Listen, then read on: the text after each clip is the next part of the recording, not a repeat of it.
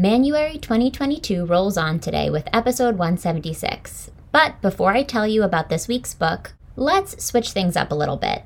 I know this is very not my style, but the year is still new, and it never hurts to try something different now and then. Listeners, if you enjoy SSR and want to give it some extra fuel as we pick up the momentum in 2022, it would mean so much to me if you would leave the podcast a 5-star rating and/or a review on Apple Podcasts. We podcasters make this request frequently because it really does go a long way. With more ratings and reviews comes a boost in rankings for the show, so more people can find it and we can get more amazing guests to join me.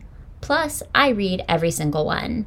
I don't take your feedback or the time you take to write it for granted. Thanks in advance for considering. If you like the idea of supporting SSR this year, I would also encourage you to check out Patreon. As a patron, you get access to tons of fun exclusive perks, including an invitation to our Discord channel, SSR reading challenges, monthly newsletters, reading recap videos, Patreon parties, bonus episodes, SSR merch, and membership in the SWR Shit We Read book club, which I personally facilitate. Our Patreon community is truly full of the loveliest people. So if one of your goals for the year is to make new connections, look no further. Visit www.patreon.com/SSRpodcast or go to www.ssrpodcast.com and click support at the top of the page for more details and to sign up. Now that we've covered that, let's talk about this week's book. Dear Mr. Henshaw was written by Beverly Cleary and published in 1983. It won the Newbery Medal in 1984, so you know it's good. The book is written as a series of letters from a boy named Lee Botts to his favorite author, Boyd Henshaw. In the letters, Lee details the many changes and pressures he's experiencing as a 6th grader, a move to a new school, his parents' divorce, his budding interest in writing, financial pressures, and the regular disappearance of his lunchbox. As you'll soon hear, Dear Mr. Henshaw was incredibly influential for this guest, and hearing him talk about it is pretty cool. We also talk about how the book's themes of isolation are still timely today, the way Lee's letters give readers a uniquely unfiltered view on divorce from a kid's perspective, the beauty of quiet middle grade writing, and writing advice. And since this is the first episode we've done about a Beverly Cleary book since the author's passing in 2021, we talk about her contributions to Kidlit and her career quite a bit too. My guest this week is Jeff Zentner. Jeff is the author of 2 New York Times notable books, The Serpent King and In the Wild Light, as well as Goodbye Days and Rain and Delilah's Midnight Matinee. Among other honors, he has won the ALA's William C. Morris Award, the Amelia Elizabeth Walden Award, the International Literacy Association Award, and the Westchester Fiction Award. He's been nominated for the Carnegie Medal 3 times and longlisted for it and the UKLA. He's a 2-time Southern Book Prize finalist, and he was a finalist for the Indies' Choice Award. He was selected as a Publishers Weekly Flying Start and an Indies Introduced Pick. Before becoming a writer, Jeff was a musician who recorded with Iggy Pop, Nick Cave, and Debbie Harry. He lives in Nashville. Follow Jeff on Twitter and Instagram at Jeff Zentner. If you're not already, be sure you're following SSR on Twitter and Instagram at SSRPod and on Facebook by searching the SSR Podcast or the SSR Podcast community. I would love to see you there. This episode is brought to you by Kensington's newest title, Romancing the Rancher by Kate Pierce. Kate Pierce is a New York Times and USA Today best-selling author, and this small-town Western romance with heart is the perfect book to cozy up with this winter. Great for fans of Diana Palmer, Jennifer Ryan, and Lindsay McKenna, it touches on themes of family bonds, community roots, and of course, love. You can find Romancing the Rancher by Kate Pierce wherever books are sold. Find out more at kensingtonbooks.com. Calling all audiobook fans. When you shop with Libro.fm instead of a larger company, you are supporting independent bookstores, which I think always feels great. The audiobooks you get from Libro.fm are exactly the same as the ones you would buy from the big guys, and they're the same price too. SSR listeners can get a discount on their first audiobook purchase from Libro.fm. Go to Libro.fm, that's Libro.fm, and use code SSRPodcast when prompted on the site to get a 2-month audiobook membership for the price of just 1 month. Now let's go to the show. Welcome to the SSR Podcast. You may recognize SSR as an elementary school era abbreviation for silent sustained reading, but if you don't, that's okay. What it stands for here is Shit She Read. Each week, we'll crack the binding on an old school read written for kids or teens and talk about it from a kind of grown-up perspective.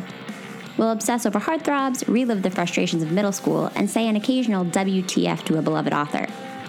If we haven't met yet, I'm your host, Allie Hoff-Kosick, freelance writer, lifelong bookworm, and lover of anything covered in rainbow sprinkles. So find your favorite reading spot and a glass of wine.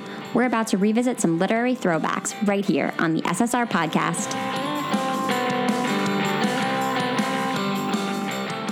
Hi, Jeff. Welcome to SSR. Hey, Allie. Thanks for having me. I'm so excited because you reminded me of a book for this episode that somehow hadn't crossed my radar as I'm constantly putting together wish lists for the podcast. It had not come to mind in so many years, and I'm so glad that you suggested it instead of the books that I suggested to you. Today, we are talking about Beverly Cleary's Dear Mr. Henshaw. Can you tell me a little bit about what brought that book to your mind? Because as I said, I hadn't thought about it in 25 years. So I want to hear more about your history with it and why you were so quick to be this is the book we have to discuss. So my history with Beverly Cleary goes way, way back. I was a big time Ramona fan. I read everything by Beverly Cleary. So basically from, I want to say, second to third grade-ish to about fourth grade, it was Beverly Cleary all the time. I absolutely loved her. I loved the Ramona books. I loved everything. So this was obviously pre-internet. This was in the 80s. And so the way I would learn about new books of hers is I would just go to the library and just look to see what new book of hers was on the shelf that I hadn't read before. And so one day I go to the library and I see this book, Dear Mr. Henshaw, along with the other Beverly Cleary books. And I'm like, well, what is this? And I pick it up and I leaf through it. And I'm like, well, there's no Ramona in here. So that's a little bit of a problem, but not too bad because I love everything Beverly Cleary does. So no Ramona is not necessarily a deal breaker. And what I was seeing there in those pages was a boy who was kind of roughly my age. So I want to say I was 11 when I discovered this book. And I think Lee in the book is 12 or so. He's sixth grade. I read the book a while ago. And so I got to kind of refresh my memory a little bit. He was roughly my age. And so, of course, it being Beverly Cleary, I took it home and read it. And it was such a profoundly moving experience to me, which was really strange because at the time that I read it, it was far and away the quietest book I had ever read. I was pretty new to reading fiction in general. I started my reading life as a real nonfiction reader. I would get obsessed with certain topics like whales or castles or trucks or whatever. And I would just read all the books in the library about that topic.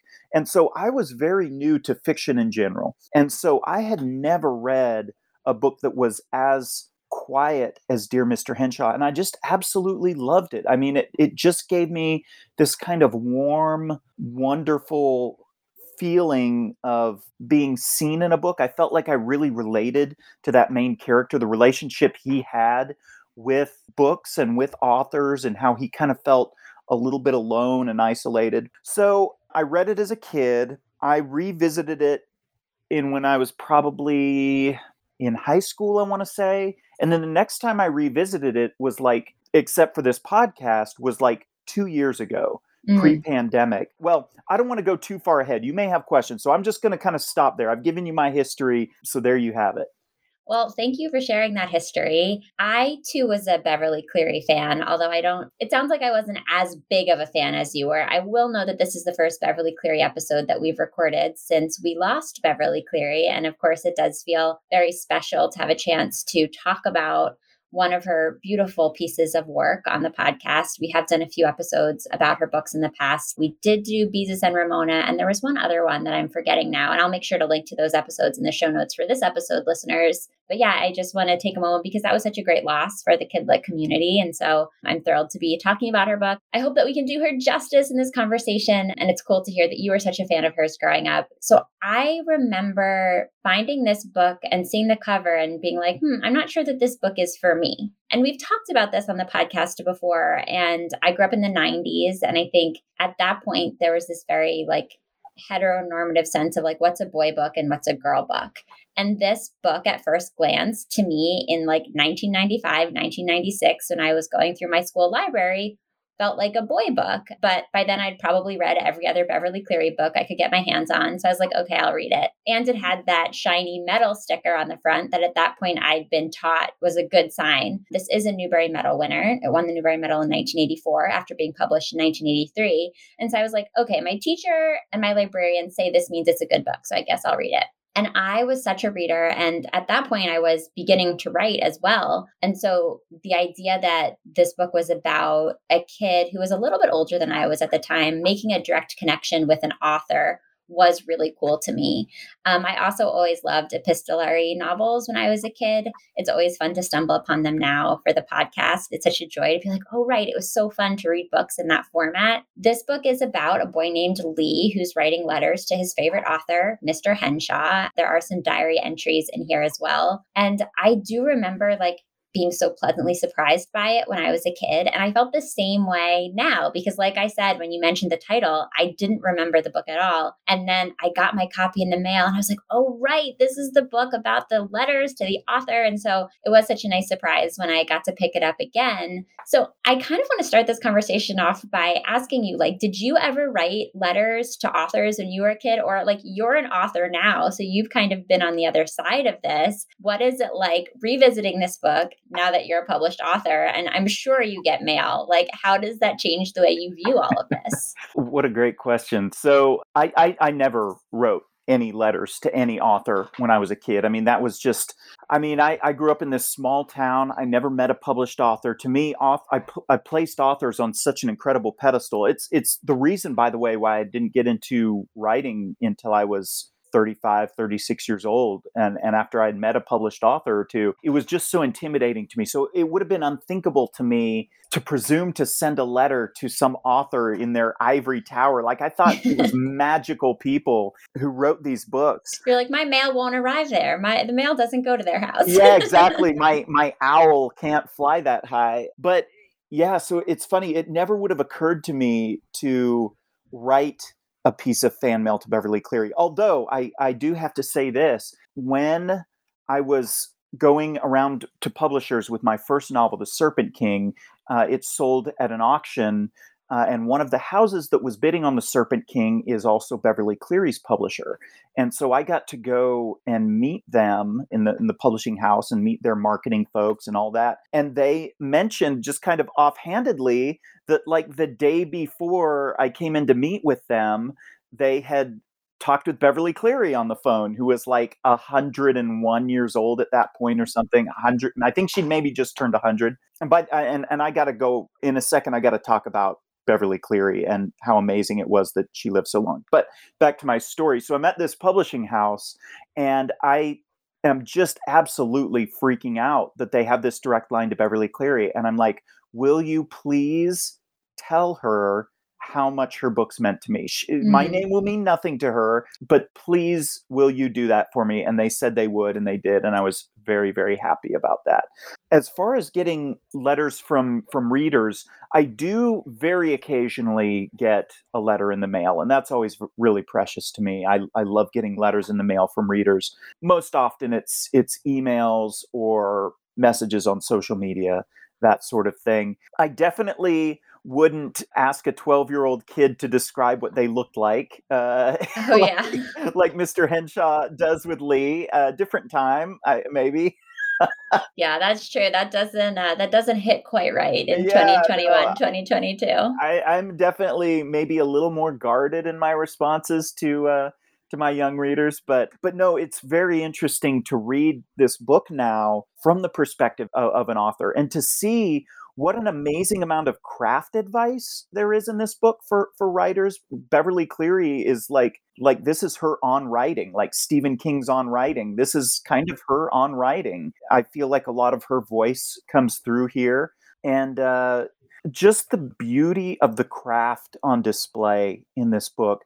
To appreciate it as an author is really something else. I mean, it is just an exquisitely written book. I do feel like it has aged very well in a lot of respects. One respect being particularly poignant at the moment in just kind of how isolated Lee is, and like how much of his existence sort of occurs on this virtual plane. Like it was not an electronic plane, it was not a digital plane, but it was a virtual plane. Like letters are a kind of form of virtual communication. So how much of his existence is in that way feels very modern to me. And the economic hardships that his family faces feel very modern to me. I mean, it feels his situation where they're just kind of barely scraping by, and they're like, I would not consider them middle class by any means. Like they are definitely working poor. I feel like there's a lot of kids in this situation. So you've got a kid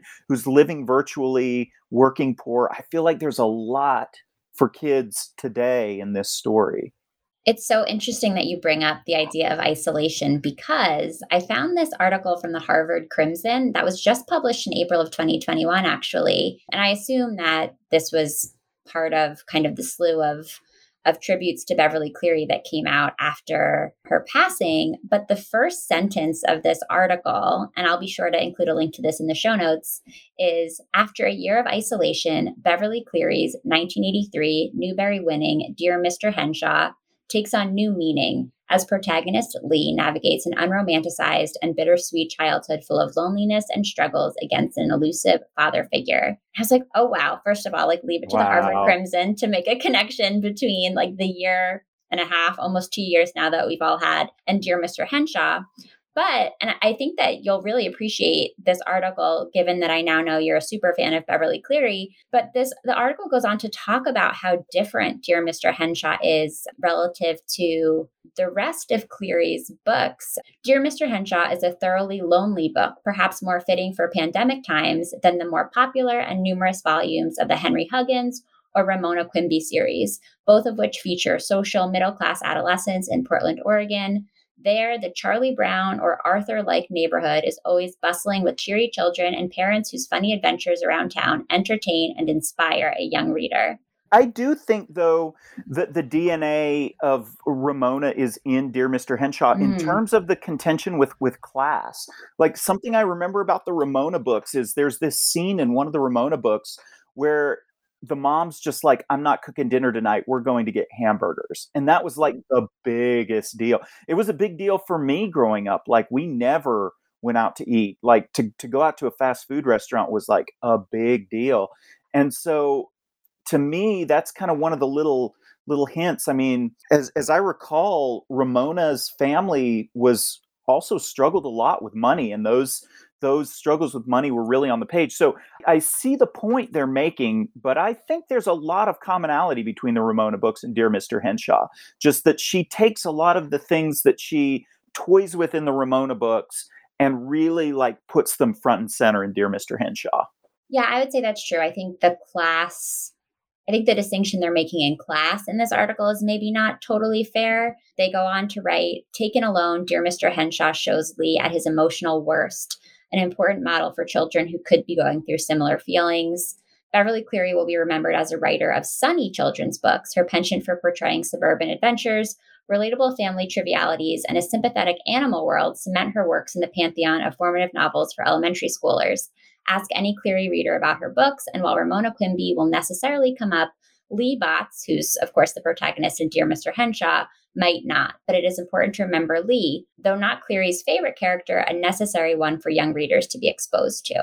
I thought that was just a really interesting take on how this book kind of stands apart from the rest of her career. Not to say that like we don't get that depth of character from her other books, but I do think this is quite different in tone. Yeah, I agree. This and of course its sequel, Strider. A lot of people forget that Strider exists, but I think Strider's just as good as Dear Mr. Henshaw, if not better in some ways. Like, I'm going to have to come back on your show again and talk about Strider. Yeah, I mean, you're welcome anytime. I didn't even know about Strider until I was doing my research for this episode. So we're going to have to do a part 2. Oh yeah, no, I think that's really common just to not know that there is a sequel to this book. But the sequel is just as lovely. But you're right, this book and the sequel do kind of stand apart in her catalog.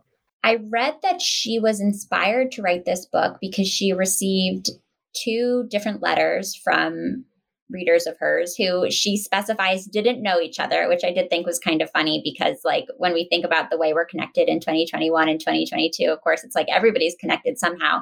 But she was very clear about the fact that like these two little boys didn't know each other. And I guess they both separately asked her if she would write a book about a boy whose parents were divorced. And so that was kind of the nugget that inspired Dear Mr. Henshaw. And all of these years later, I do kind of have to laugh too, because it's like in all of her years of writing, the fact that she'd only gotten like 2 messages about that, now that is like such fodder, feels like the wrong word, but this is the stuff of stories now, especially for young people, like challenges people are having with their families, figuring out new relationships. And I just love that in like the early 80s, she was like, well, 2 kids wanted to read about a kid whose parents were divorced. So speaking of that, this is a little bit, I guess, of a tangent from what you were talking about. But while you were talking about it, I was realizing how much of Dear Mr. Henshaw is in every single one of my 4 books.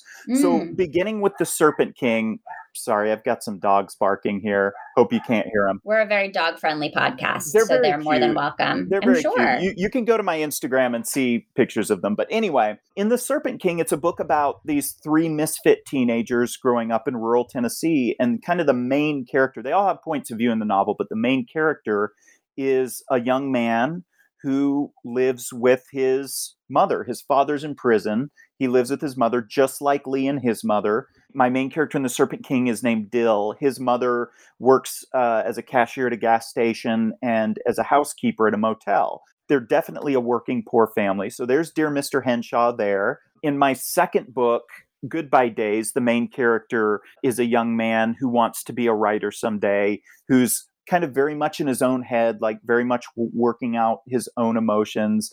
There's a lot of Lee Botts in that character. My third book, Rain and Delilah's Midnight Matinee, one of the characters, Delia, lives in a trailer with her mother. So it's just the 2 of them and they struggle to get by. So there's Lee and his mother there. And then in my 4th book, In the Wild Light, Cash Pruitt lived with his mother in a trailer and she died of a fentanyl overdose. And then he went to live with his grandparents. So I feel like there's a lot of Lee Botts and his mother there. Like that model, that archetype, if you will, kind of seared itself into my brain. Like reading this book again, I was like, wow, this book really got under my skin. And I have been writing my versions of this book now 4 times over. Oh, that is so interesting. What a cool experience. So coming back to Lee Botts, while we're talking about him and how he's influenced your writing, when you read him now as an adult, can you think at all about maybe what parts of him you may have most connected with when you were a kid? Like, do you have any thought as to what parts of him you latched onto then? And are there specific things now that you latch onto about him? Just the feeling of loneliness, as a kid, I was a lonely kid. I didn't have tons and tons of friends. My life is a lot more full now, but when you're a lonely kid, you kind of still carry with you a kernel of loneliness. Like it is like a tangible thing that you carry inside you and never really goes away. It's like a virus that never leaves your body, right? Once you've tasted it, it's always there, kind of waiting below the surface. You're always kind of waiting for everyone to leave your life. And so that is the thing I most relate to in Lee and kind of the ways that he is looking for his place in the world. I can really relate to that as well. Thank you for sharing. I think there's so much about Lee that is almost universally appealing, whether it's the loneliness or just the sense of like figuring it out.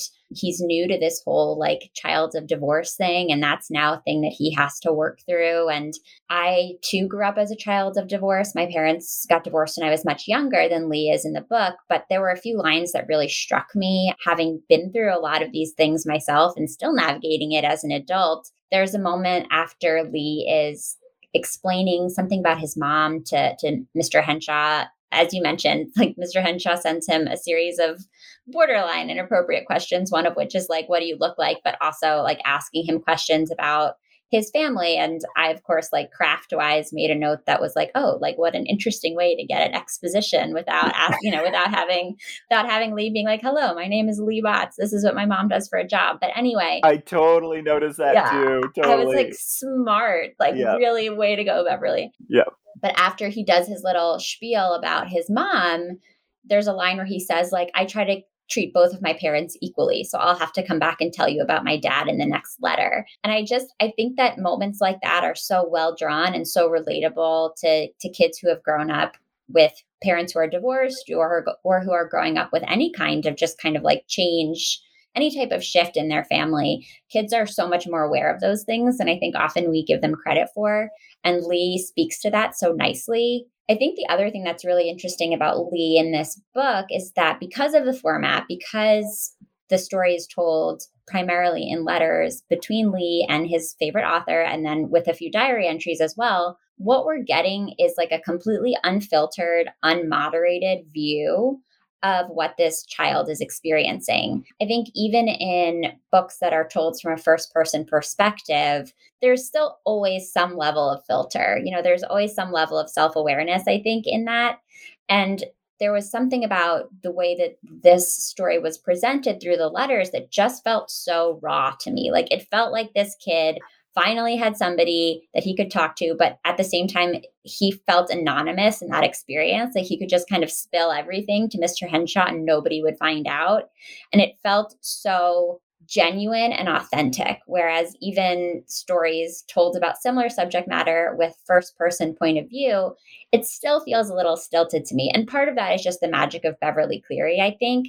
But the choice of format was so smart. And I appreciate it. Having now read a lot of books meant for middle graders and teens as part of this podcast, I think this was probably like the most honest portrayal of what it's like to be a kid going through divorce in the family. And I thought that was really impressive. Yeah. I didn't come from divorce. My parents have been married now like 40 years, but it definitely gave me a window into what that experience was like for my friends who were going through divorce. And it definitely made me more empathetic to their struggle. While you were talking about things you identified with, I was thinking about a couple more aspects of Lee's story that I really identified with.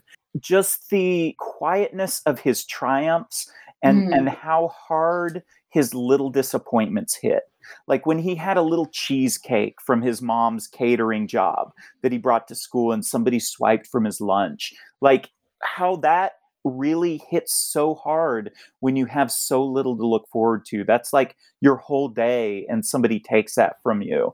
And so the way Beverly Cleary nailed that and made that seem so important and so devastating. Like, what are even the stakes of this book? Like, I'd pose that question to you. What's at stake in this book? That's a great question. What is at stake? It's hard to answer, right? Yeah, I mean, I guess what's at stake is like Lee's day to day contentment, but that's such a fluid thing. Like as we all know as adults, like contentment and happiness, like that's not real. I mean, those Yeah. aren't real stakes. And for like a 12-year-old, like those are Yeah. such quiet stakes, right? Yeah, I mean, I guess the stakes are like he's trying to figure out who's stealing his lunch. That's a big problem that he's trying to get to the bottom of.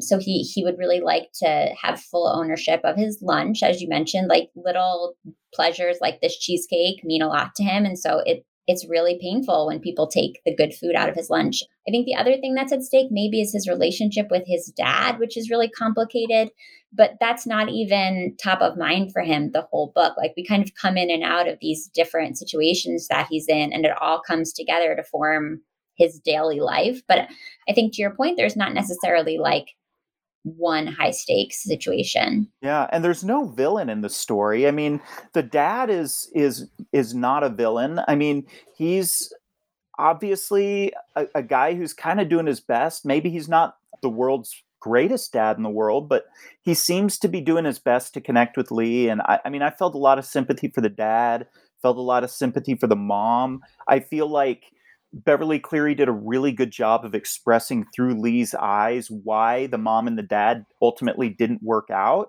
like Mhm. expressing this very kind of adult view of relationships through a child's eyes, which is really remarkable. This book is just, man, it's a masterpiece. It's so good. Yeah, I loved reading about Lee's impression of his parents also. And what struck me, and I think I had a similar reaction with Beezus and Ramona. And part of it is just that, like, the reality of my age often sets in as I'm reading these books. I was struck by how young Lee's parents probably are. Lee's mom talks about how they fell in love, I think, right after high school, and it was all very fast and romantic. And so I'm doing the math. And I'm like, his parents are maybe like in their early 30s and I'm in my early 30s. And here I am like living with my golden retriever and my husband and running a podcast and working a lot. And, that all feels like a lot of responsibility.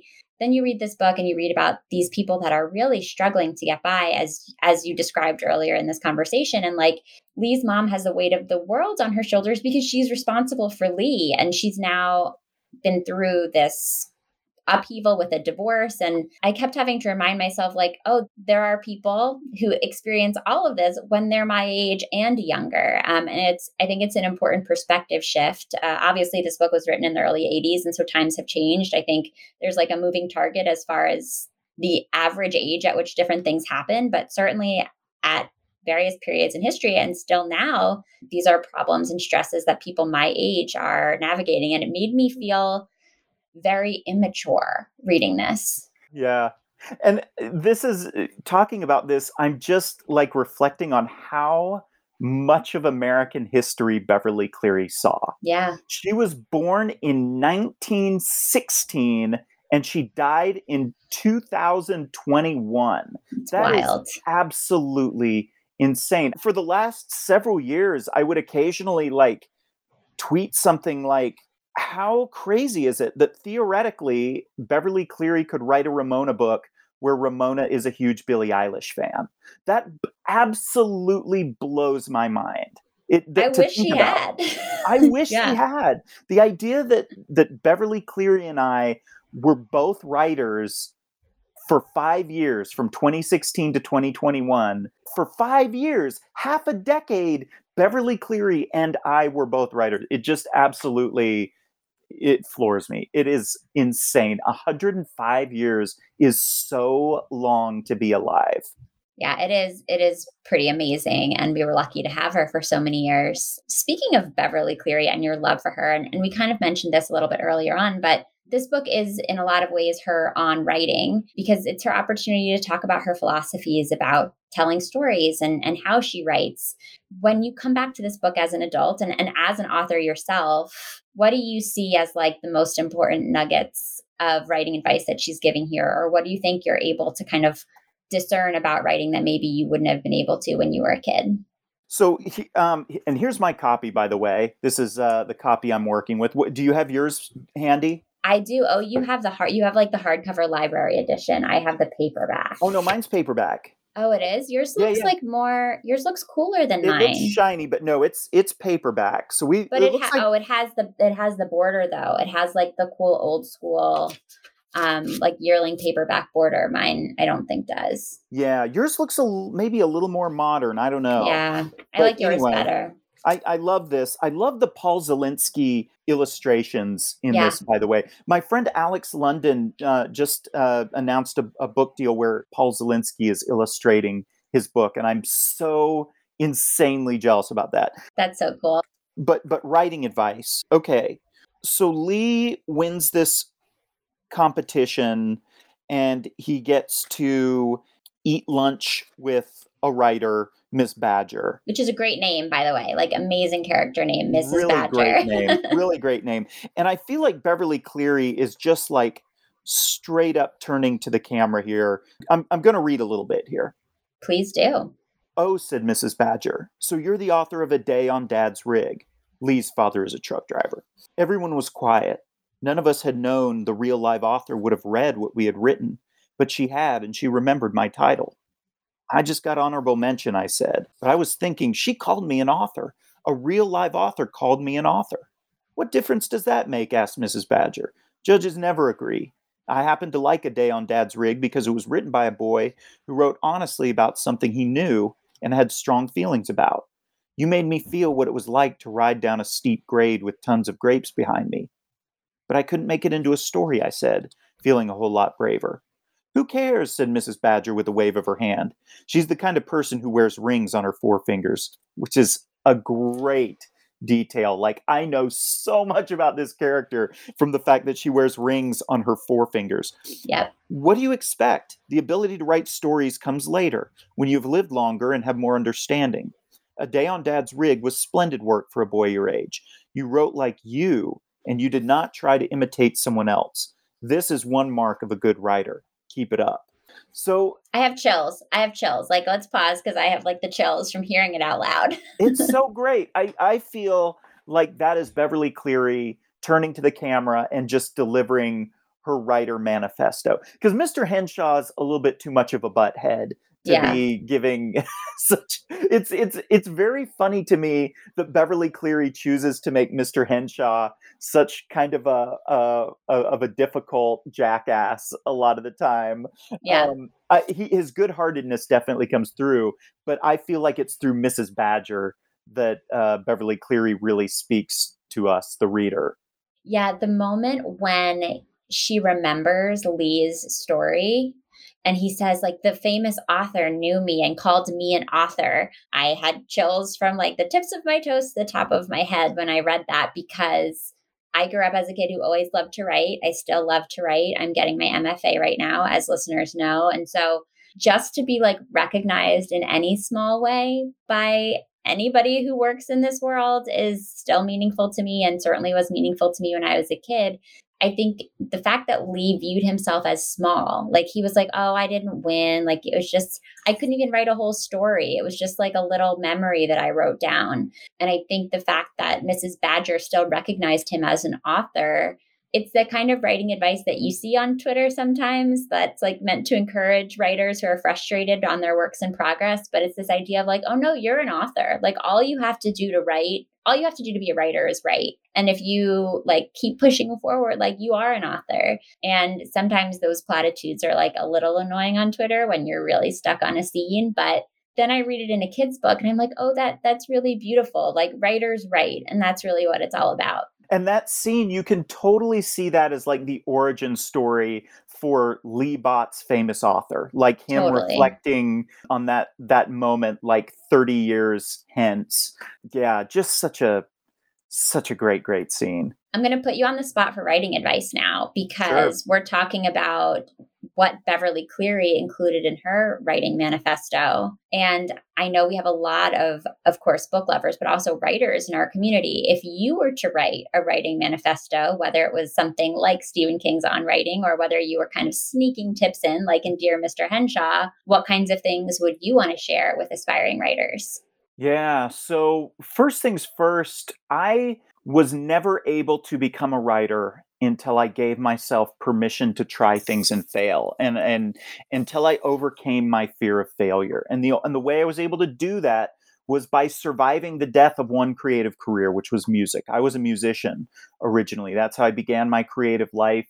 That's how I spent, all of my 20s, most of my 30s was as a musician. And when ultimately it became clear that dream was kind of a dead end, then that's when circumstances led me to find writing. But surviving that failure is what taught me that there is life after failure.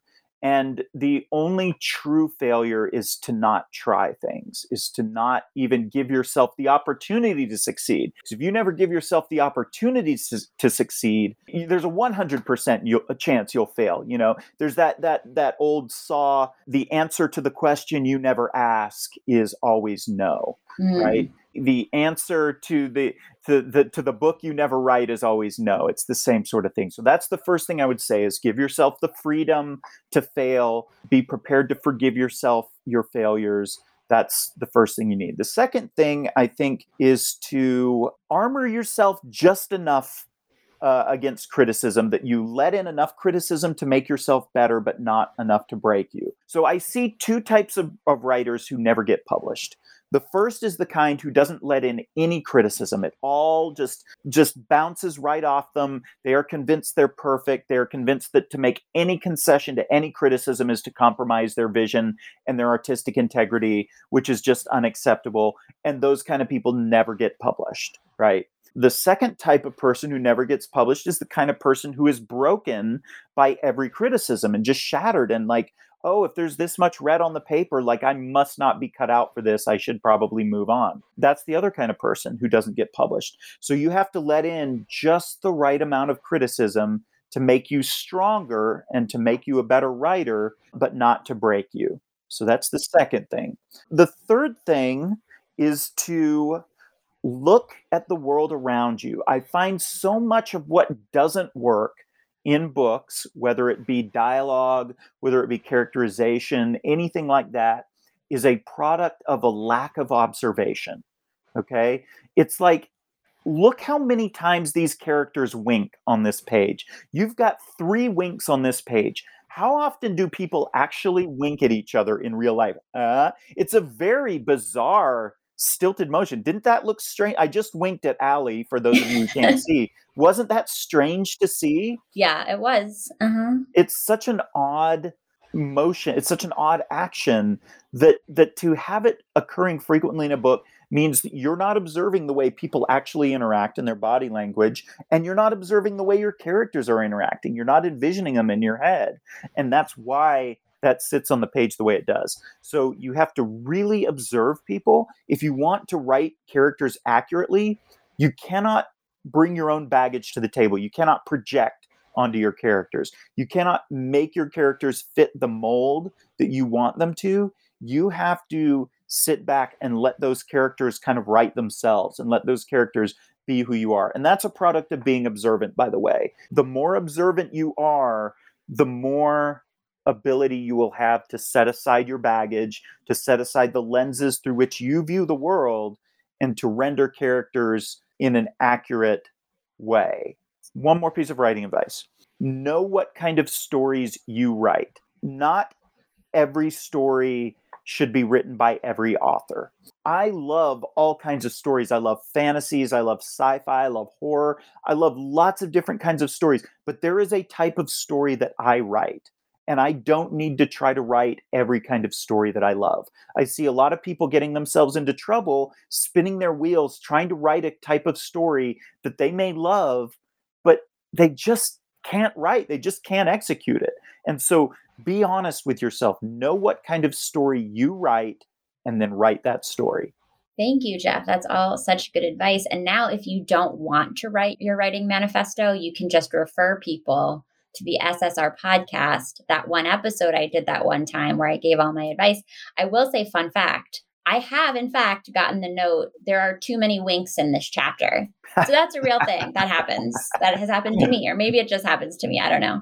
So I really appreciate all that writing advice, and I'm sure that our listeners will as well. I think something that's interesting, even just in terms of like how the pages of this book look while we're talking about writing, as we go through the book, Lee's entries, his diary entries, and his letters to Mr. Henshaw, they get progressively longer. And they also are better written over the course of the book. Yeah, that's right. And I think it's really fascinating. Like, I think I always knew that I wanted to write and be a writer. I think to a certain degree, I kind of like found myself through writing, although that's sort of cheesy. But I was never like a journaler. That was never really my thing. But I think that there is something to be said in this book for the connection between like Lee finding himself as a writer and Lee finding himself or finding his footing in this new environment that he's in. What would you say to that? Like, was that something that you picked up on as well? So I think I did subconsciously, although it kind of took you pointing it out for me to be like, oh yeah, that's totally true. Like, you can really chart his growth throughout the course of this book through those letters and through those journal entries, and him growing as a writer, him growing in emotional intelligence. It feels really organic and real. Yeah, I enjoyed it. I mean, at the beginning, there are like, I think 3 or 4 letters initially that he writes when he's in first and second grade to Dear Mr. Henshaw. To Dear Mr. Henshaw. His name is Mr. Henshaw. Boyd Henshaw, actually, which I always forget. Like, to me, he's just always Mr. Henshaw. Such a good name, Boyd Henshaw. Beverly Cleary had a way with names too, Really as did. she did with everything else. But the first few letters for Mr. Henshaw were written when Lee is much younger. And I think that's to show us that like Mr. Henshaw's writing has always had a special place in his life and in his heart. And then his relationship with this author, of course, changes and develops as he gets older. So in those early chapters, there are very obvious things, like there's misspellings and a lot of kind of glaring grammatical errors. And then in the first few letters that he writes when he's in 6th grade, it all feels very reluctant. Like the sentences are very short. He's kind of rude to Mr. Henshaw. He doesn't really seem to be enjoying the writing process. And then over the course of the book, it changes and the writing becomes better and richer. And he just has more to say. And I think a lot of that comes from journaling. Like Mr. Henshaw is the one who recommends to him that he starts journaling. And in order to become comfortable doing that, Lee starts writing to Dear Mr. Pretend Henshaw. And that's how he like adjusts to the feeling of writing to like an empty room, basically, or writing to himself.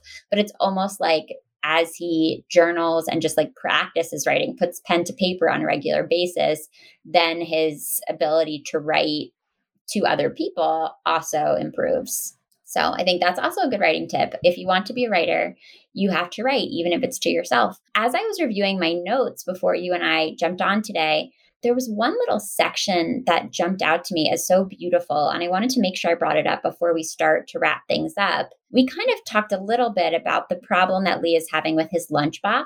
And that's like a problem that has to be solved. He keeps finding that like his favorite things are being taken or his whole lunch is being taken, and he's at a new school. So he's not really sure how to go about it. I think this is meant to kind of illustrate the fact that like he wishes that he had a different masculine presence in his life, sort of. He's like, if I had a dad, he would help me figure out how to do this.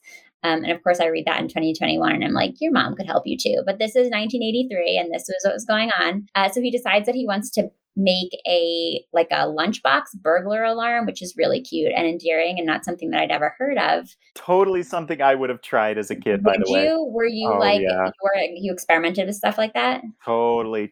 And it would have been a complete failure. So he goes to the hardware store, and in order to not make it a complete failure, he asks for help from the guy who works at the hardware store. They make it work, and people stop giving him a hard time.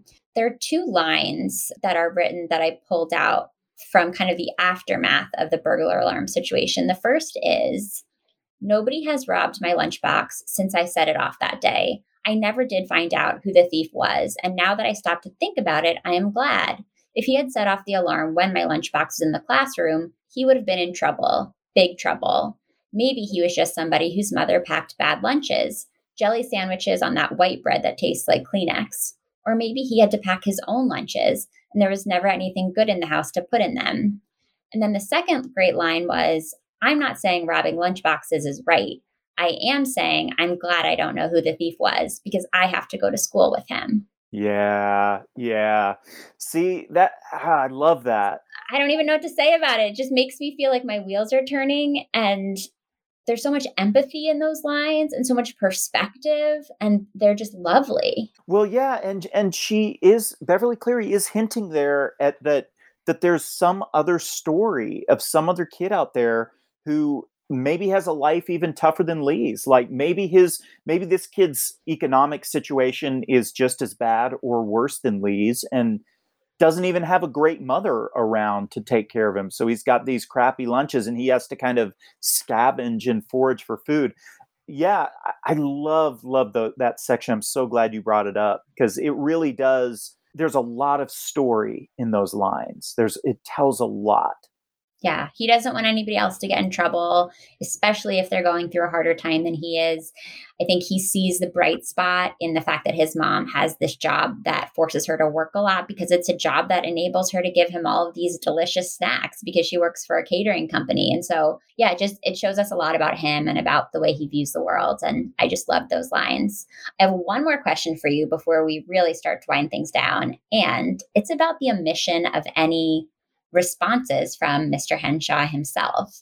Was that something that you remember wanting when you were a kid, or was it something that you kind of thought about at all coming back to the book now? Like, would you have included a letter from Mr. Henshaw, or were you happy that we didn't get any actual replies from him? So when I was a kid and I read this, it was a sort of a trope in stories focused on kids and directed toward kids to have the adults be absent in some way. So you see that trope in the Charlie Brown movies where the adults are like, wah, wah, wah, wah, wah, wah, wah, wah. So you see it there. You see it. I used to watch, what was it? Electric Company that had the Bloodhound Gang on PBS, I think. And you never saw Mr. Bloodhound. So that was another instance. I feel like there were a whole lot of other ones too. A lot of kids' IP that entirely omitted the adults. So I felt like reading it, I didn't think this in such a conscious and coherent way, but I think I probably just accepted this book as another entrant in that category. Mhm. Just the adults are absent, we don't hear their voice. Do I wish now that I heard Mr. Henshaw's voice? No. What I do am thinking about now, though, during our conversation, is I would love the book Dear Lee Bots, which is a novel for adults written from the perspective of an author who's struggling, like his artistic life is flagging, maybe things are not going well in his personal life. And his lifeline is this connection with this kid who makes him feel like he's putting something of value into the world. That's what I want. I want the book Dear Lee Bots. I don't want Mr. Henshaw's responses to Lee Bots in Dear Mr. Henshaw.